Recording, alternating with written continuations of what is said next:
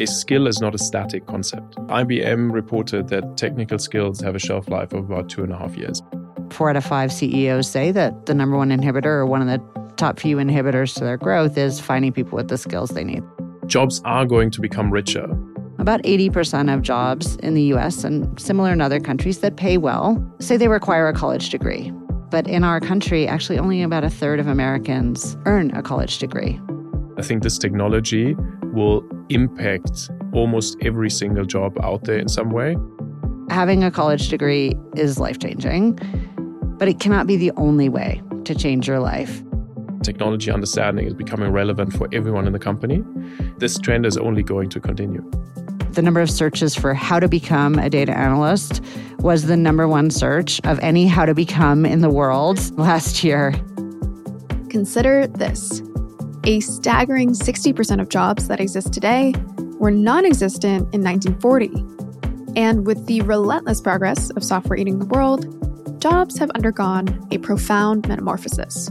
Plus, with AI taking center stage in 2022, people are hard-pressed to identify industries that will not be impacted. But this is also not very new. Jobs have been evolving since the dawn of time. If you look at farming, around 1800, you had 90% of the population working in farming.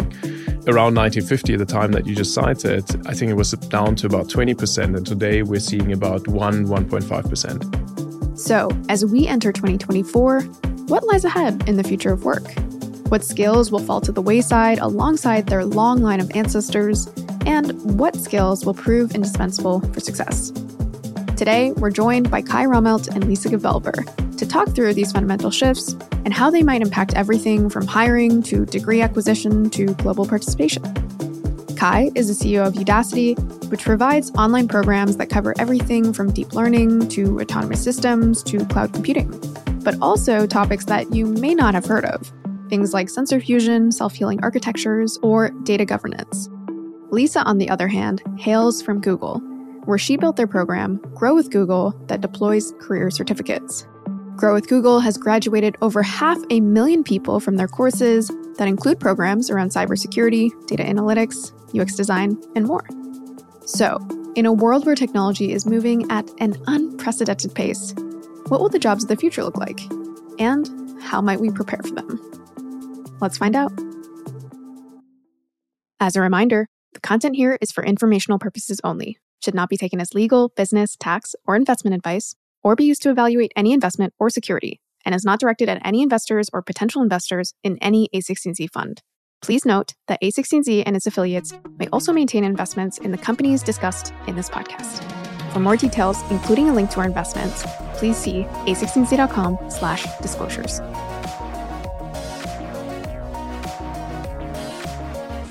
Why don't we start with a statistic? I'd love to just get your raw reaction to this. But a recent report from economist David Autor shows that actually 60% of workers in 2018 have jobs that actually did not exist in 1940. So over the last 80 years, most of the jobs that we have today, and even more so the job growth in that period, came from completely new jobs. What's your take on that?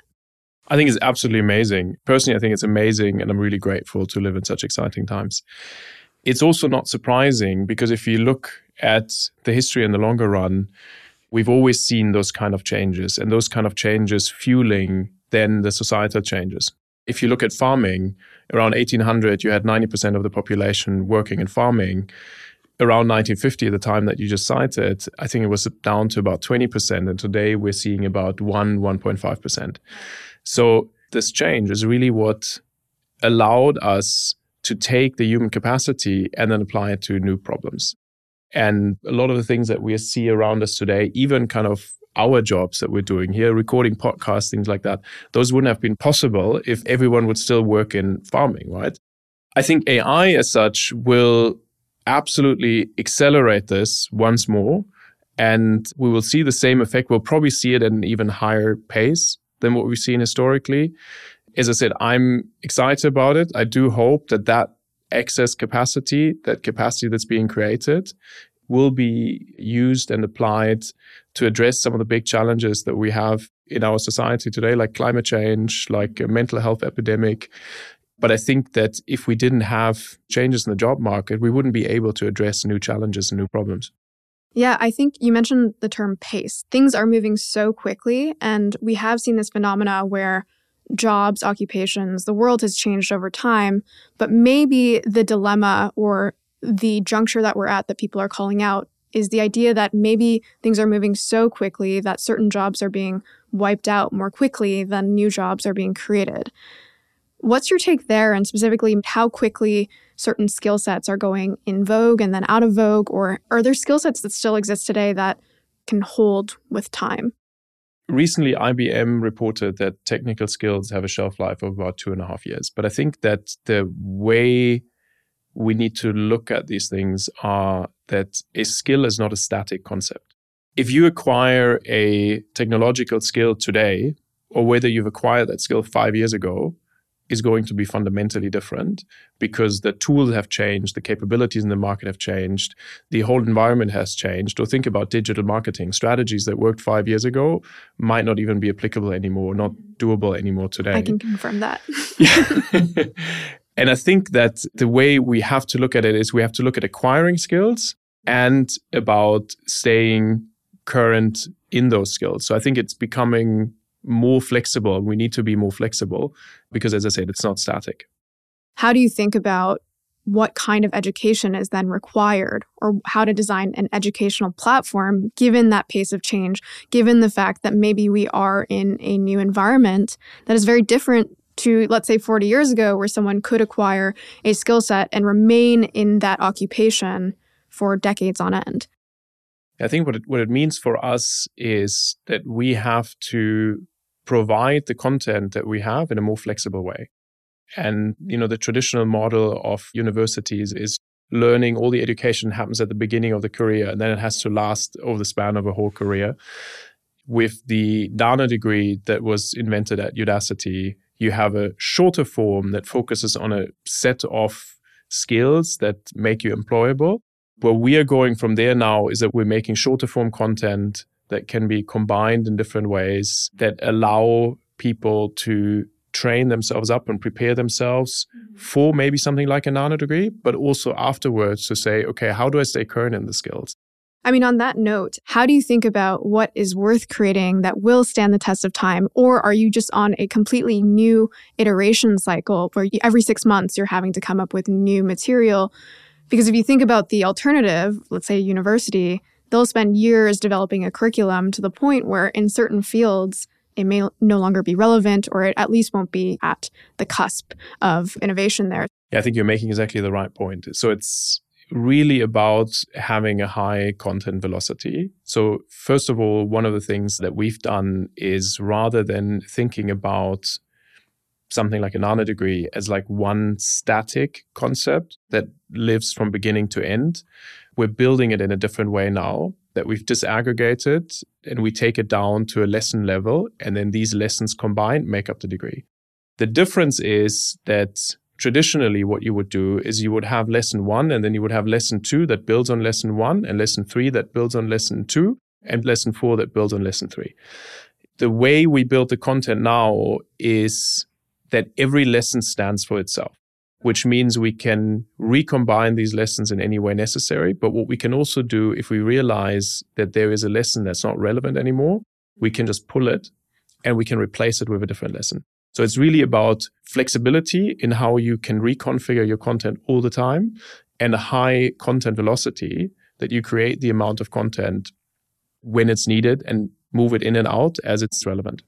As new trends show up. And speaking of trends, I mean, I think certain courses, if someone were to go to Udacity's homepage, they'd see a lot of things that they would expect, especially with the AI wave. You've got things like deep reinforcement learning, AWS machine learning. Those were no surprise to me. But you also had some courses that I was a little surprised to see. You've got sensor fusion, data governance, identity access management, self-healing architectures, and maybe I'm just out of the loop, but tell me a little bit more about how you identify whether a skill set is worth adding to the platform. What data sets are you looking at? And also, are you seeing any discrepancy in supply and demand? Because there are these trendy titles that a lot of people are jumping towards, but it does feel like there are maybe some of these more underground trends that aren't on people's radars. Yeah. We have about 140 Fortune 2000 companies that we work with. Plus, we have a large amount of individuals, and we take a lot of cues from our customers, from our partners. We also see, based on job boards and analysis that we do, we see kind of what are the skills that are trending, that are needed, and then we build courses to address those. In terms of mismatch, what we see a lot in the market, for example, let's take the topic of generative AI. We're seeing a lot of content being out there that's descriptive, but what companies are really looking for is the practical application of it. So I think that it's really about answering those questions on how can I in my company practice it? How can I have the practical element of it? What you're pointing at to a degree is it sounds like it's not just training new folks on being the machine learning engineers that develop the models, but also, since this is such a broadly sweeping technology, that basically anyone in an organization can benefit from understanding how to incorporate AI into their jobs. Am I understanding that correctly? It's interesting because you're absolutely right. Historically, in technology, you see people looking for very deep skills. Today, what we see is that we have very high demand from a broader base in the company. So where it's really about, I would say, technology skills and technology understanding is becoming relevant for everyone in the company. We now have two different types of content. We have the deep learning content, and we also have content that allows managers and people in the company to become fluent with the technology without having to go super deep into the technical skills, because maybe they have technical teams. Or what we also see is that we have today a lot of tools where technical requirements are just not needed anymore for the users because you have low code environments, no code environments. So yeah, we're seeing that the barrier for more advanced technical skills that are coming down. Just as an example, today you don't need necessarily explicit design experience anymore to work with tools like DALL-E or Midjourney, because these tools can do a lot of that hard work for you. But what's really important is that you are able to use them and have enough knowledge to know how you can apply these tools in your context. Yeah, there's something counterintuitive there, which is, I think as these technologies advance, the natural reaction is for people to say, oh, all the foundational stuff we no longer need because it's being abstracted. But to an extent, what you're getting at is actually, it's really useful to understand basic code. It's really useful to understand basic design principles. And it's really useful en masse, right? It's useful for all of us as we will get more exposure to technology via AI to have that foundational layer. And when we talked originally, it sounded like you're actually seeing that in your data, right? Where actually, surprisingly enough, the foundational stuff is what is trending or a lot of people are reaching for. You're absolutely right. We've seen in the last year about a 33% increase in AI-related courses. And we had exactly the same increase in foundational courses related to AI. So something like Python programming. So we can see that from the learners that we work with, they want to do the AI application courses, but they also want to make sure they understand the basics and the foundations.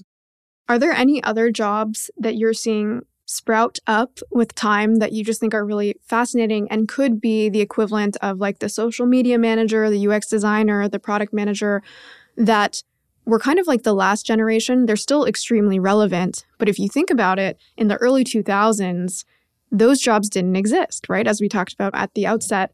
And also, they're the kind of jobs that we probably just truly could not have predicted, right? They've manifested in ways that seem so obvious today. But back then, someone would be like, wait, there's someone who like studies how people engage on a screen?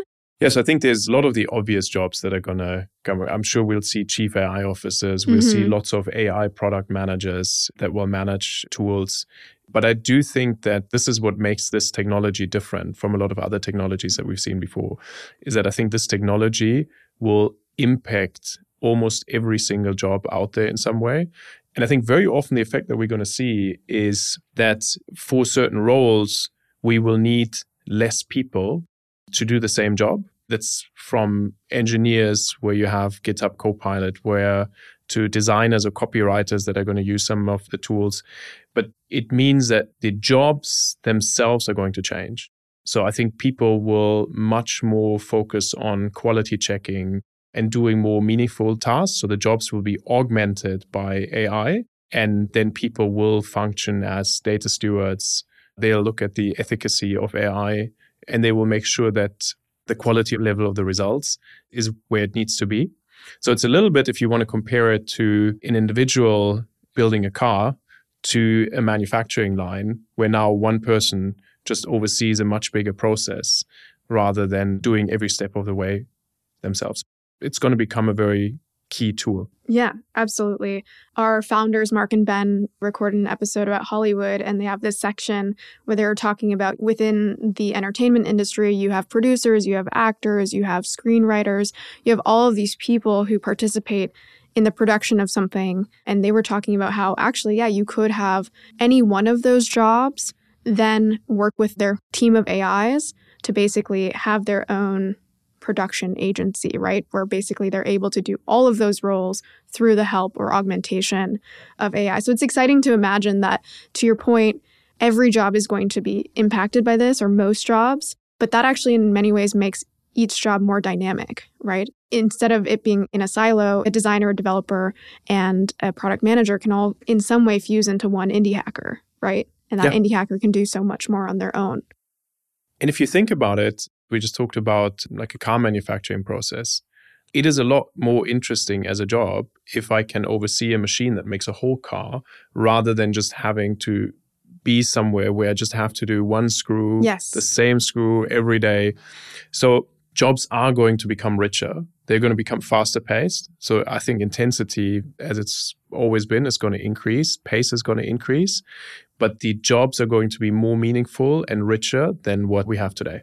And the exciting part, if we use the car analogy and extend it, is when someone can not only oversee a whole process of creating a car, but all of a sudden we have a self-driving car or a flying car. And I know that sounds facetious to an extent, but it's like, how can we use AI not just to build what we currently can in a different way, but also to build fundamentally new things, which I think will come, right? The same way that the reason that UX designers or app developers exist is because now we have apps. Those did not exist in the past.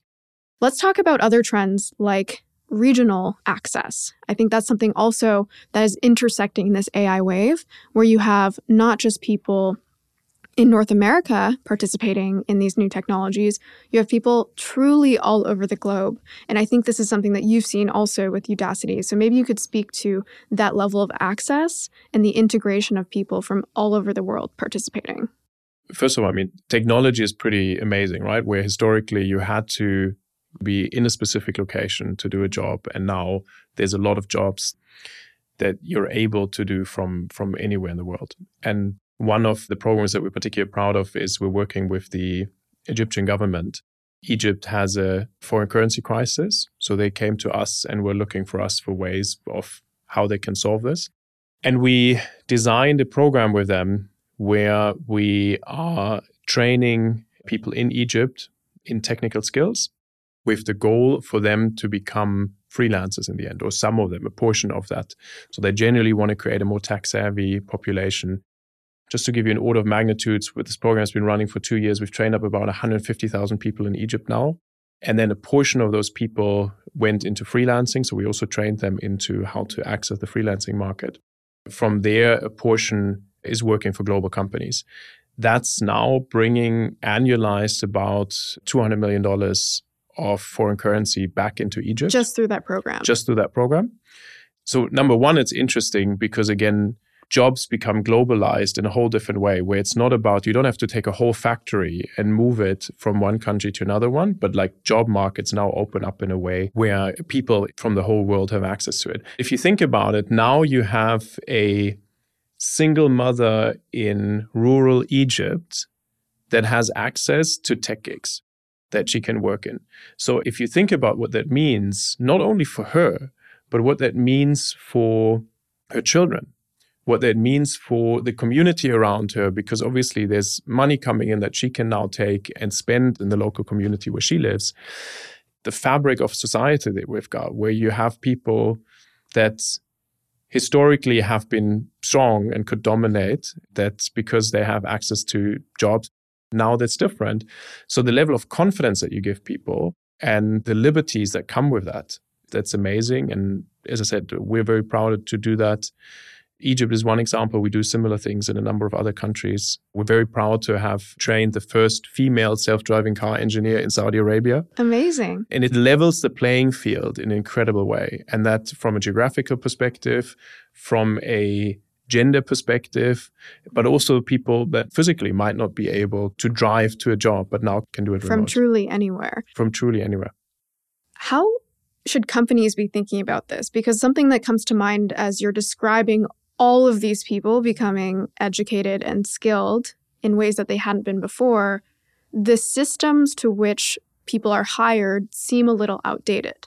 If I'm just thinking through, like how we look at resumes, what signals we look for, whether it's a specific kind of degree or if they went to a specific kind of school. But also I'm thinking through an interview process, if someone's been trained in that way, right, to be able to command that confidence that you just described. So tell me a little bit more about what you're hearing from companies. Are companies rethinking how they're hiring people or what signals they're looking for as they now have an increasingly global talent pool? Yeah, I think this is something where we're only standing at the beginning of it. And if you look at the numbers of freelancing gigs, etc., that's vastly increasing. So companies are really now in the process of learning of how to deal with it and how to use it and how to leverage it. But at the end of the day, it all comes down to practical application. And what's important is that a company is able to understand what is the set of skills and capabilities that they've got, and what is the set of skills and capabilities that they need in order to get their strategic priorities done. The best companies have understood that learning is not a benefit for your employees. And learning is not a kind of nice to have, but it's really about upskilling programs that have a tangible impact on the business. So how do I connect my strategic agenda to the skills that I need? And B, how do I make it relevant for employees? How do I measure the skills and capabilities that people have? And how do I turn that into a currency inside the company? The big question around upskilling is it's all about the why. Because if you have an online learning platform, the learners are ultimately sitting there and they're saying like, am I going to log into this platform now? Or am I going to log into Netflix? Or am I going to play soccer with my kids? Or I'm going to do YouTube? Yeah. The question that you really have to answer is, why should learners be on the platform, spend their time and learn the skills? And that's where companies can come in by really turning skills and capabilities into a currency, where you'll see in job descriptions where they exactly highlight what skills, capabilities qualify you for a job, how you can show that you have gained them and can do them. And then you get that connective tissue. All right, we'll return back to Kai, but here's Lisa adding her perspective on what she's seeing in the marketplace for jobs, including how AI is impacting that landscape. But first, her take on the difference in people with traditional degrees and the jobs that require them. About 80% of jobs in the US and similar in other countries that pay well say they require a college degree. But in our country, actually only about a third of Americans earn a college degree. So that leaves 2/3 of our country basically locked out of every good paying job. And so we said, well, this is a big, important problem that needs to be solved. And for sure, having a college degree is life-changing, but it cannot be the only way to change your life. And so we set out to solve this problem of how could you help more people get access to great jobs by training and certifying their abilities to do those jobs. To your point, it does feel like there are a couple things that if you put them on a resume, they just greatly enhance your ability to get to the first interview. And so are you seeing that reception where things are changing both on the talent side in terms of taking this chance and in pursuing this instead of a full-time degree, or also on the company side, being receptive to hiring these folks? Our goal is economic mobility and economic stability for people.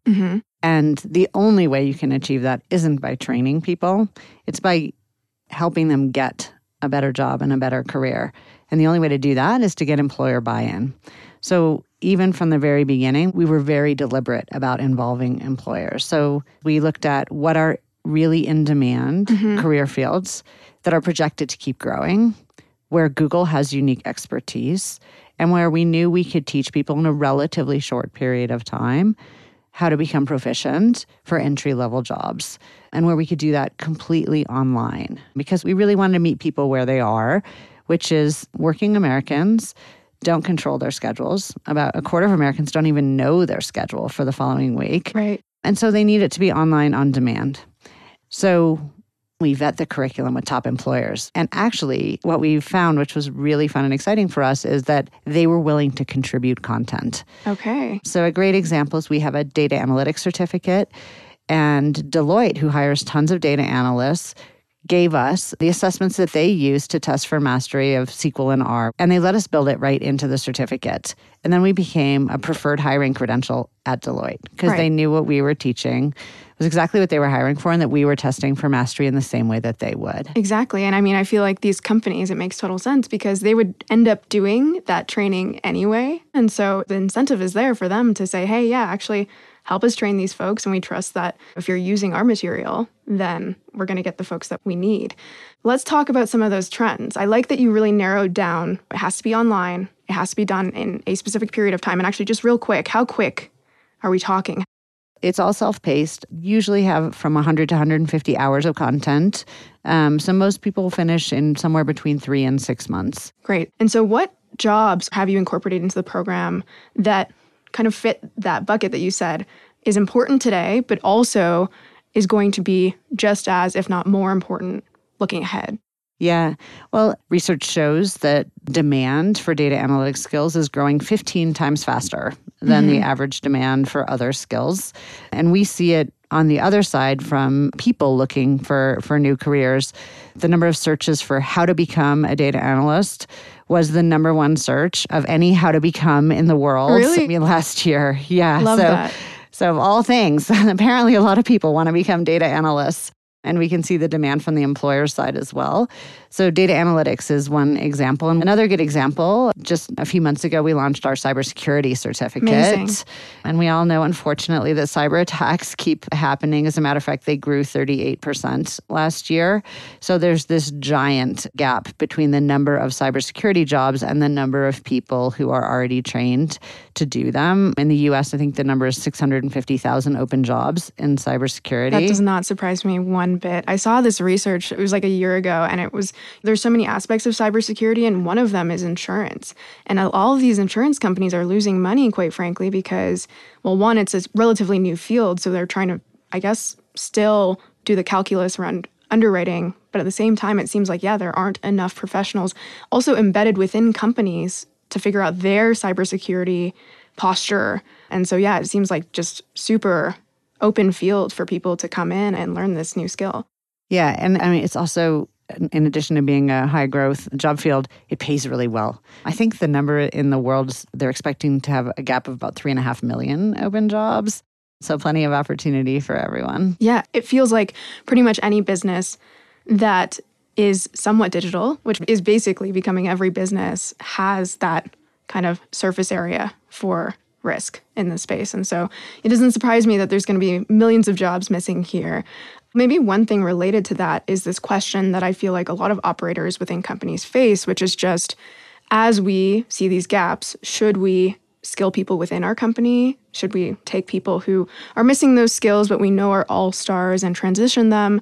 Or should we net new hire people in? How do you think maybe people should be thinking about that within their companies, whether they should be upskilling or borrowing, or I guess newly buying talent? I mean, in fields like cybersecurity, there's so much demand. There's just great opportunity for employers to do both. And we see people doing both with our career certificates. Even in the past 2 years, we've graduated over 500,000 people into these fields. And it's a range. Even at Google, there's thousands of people upskilling themselves using the Google career certificates who just want to get into a different field. Maybe they want to become a UX designer, or they want to become a program manager. I think we're going to see a lot more of that. I'm curious to get your pulse on the college degree concept as a whole and whether that is outdated, this idea of spending 4 years becoming proficient at one thing when we are talking about this idea that technology is moving so quickly. And I can say in my job, which, schedule an episode, we'll record something. And then in some cases, if we wait too long, if we sit on our feet 2 months later, I'm like, can I publish this? Because things are moving so quickly. So then I position that with 4 years and I'm like, I don't know. What do you think about that? I think the days of learning everything you need to know for your career in a 4-year period are so far behind us. It's true for all of us, right? And that doesn't make the college degree any less valuable. But I also think that colleges and universities are realizing that they're needing to do more even within those 4 years to prepare people for the workforce. A good example is the University of Texas system. There's a few 100,000 students in the University of Texas system. It's outstanding.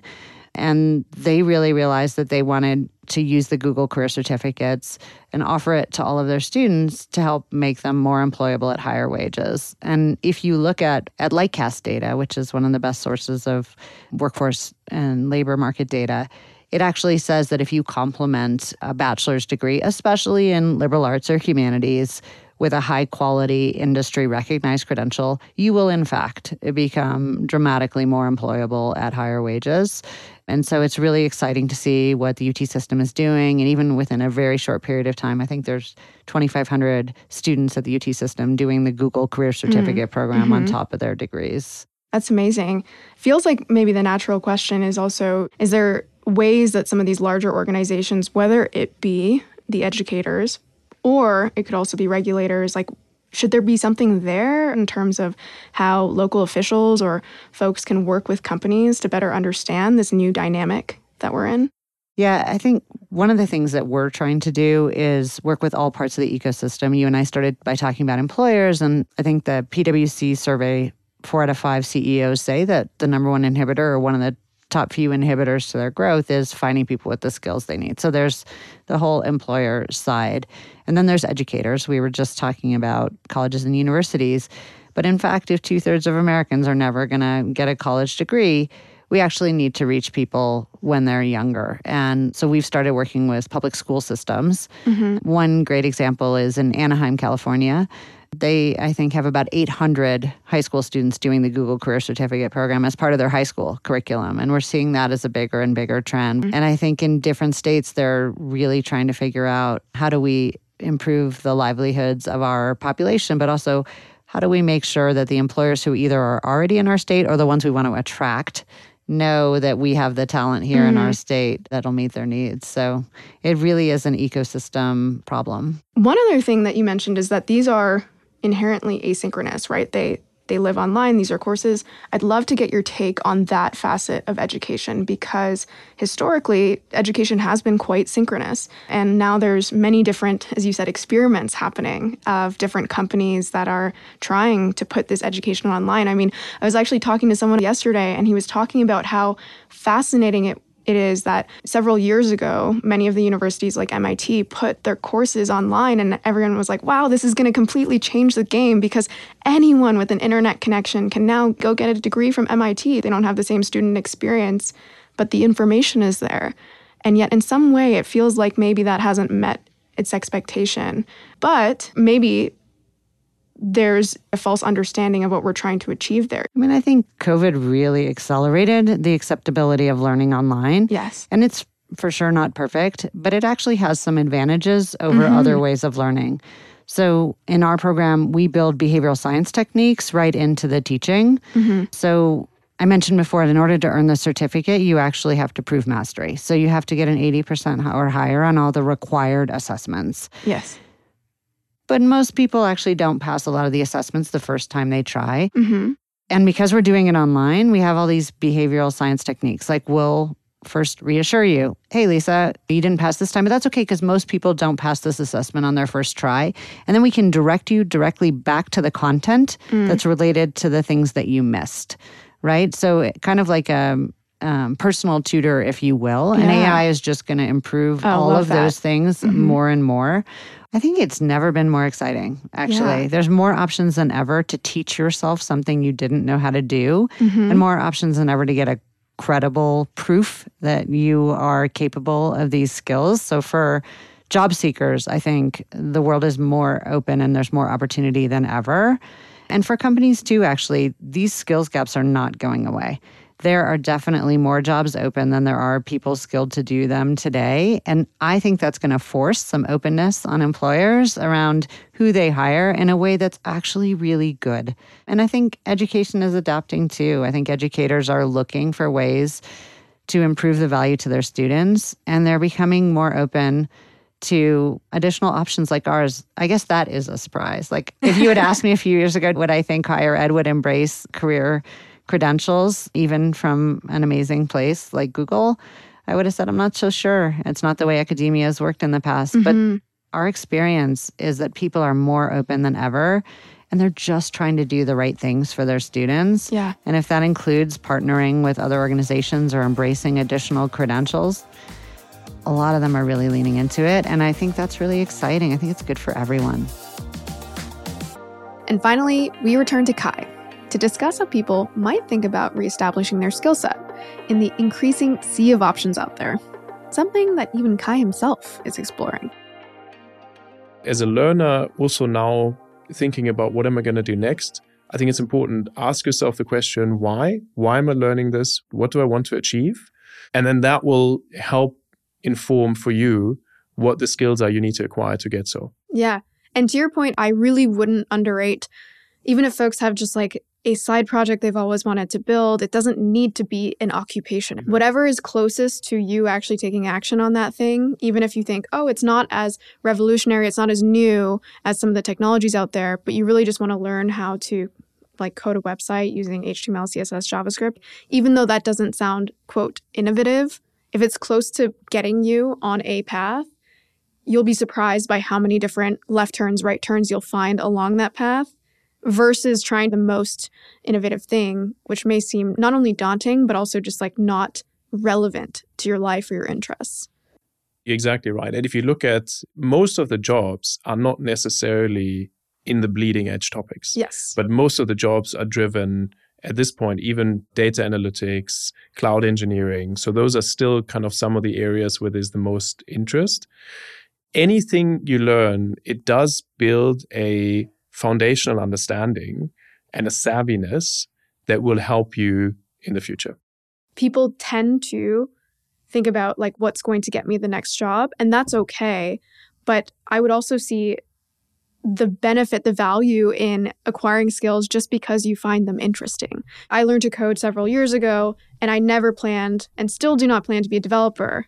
But the random instances where it's come into play or just allowed me to take interest in other things has been so underrated. It allows you to understand things better and often Yes. things that you wouldn't even been able to. I mean, we see this, we've developed this, what we call discovery and fluency content, which is really kind of this entry-level content that's supposed to give you fluency because, again, everything is becoming more interconnected. I was asked recently by someone in terms of our product focus, whether we're going to branch out in different areas. And I said, like, what area are we supposed to branch out? Like, technology is going to be everywhere. Like, tell me something that we should branch out into that's not fueled ultimately by technology. And this trend is only going to continue. Yeah, I love that you use the term fluency as well. The same way that written, spoken literacy was extremely important for humans to interact and participate effectively, I do think there's an element, a parallel element of tech literacy, of understanding that space and being able to communicate with it, even if you don't have a headline title on your LinkedIn that says, I'm a machine learning engineer. That baseline understanding is only going to become more important. What's really interesting is we see that, and I mentioned our government clients earlier, we have a lot of large government clients where there's an understanding that for a country, it's essential to have a tech-savvy population and to have a population that speaks tech and that understands tech. And that's something, for me, that I'm sometimes a bit worried about is in Europe, do we have that mindset that we're really pushing this enough, that our populations speak enough tech to just have access to where the world is moving to?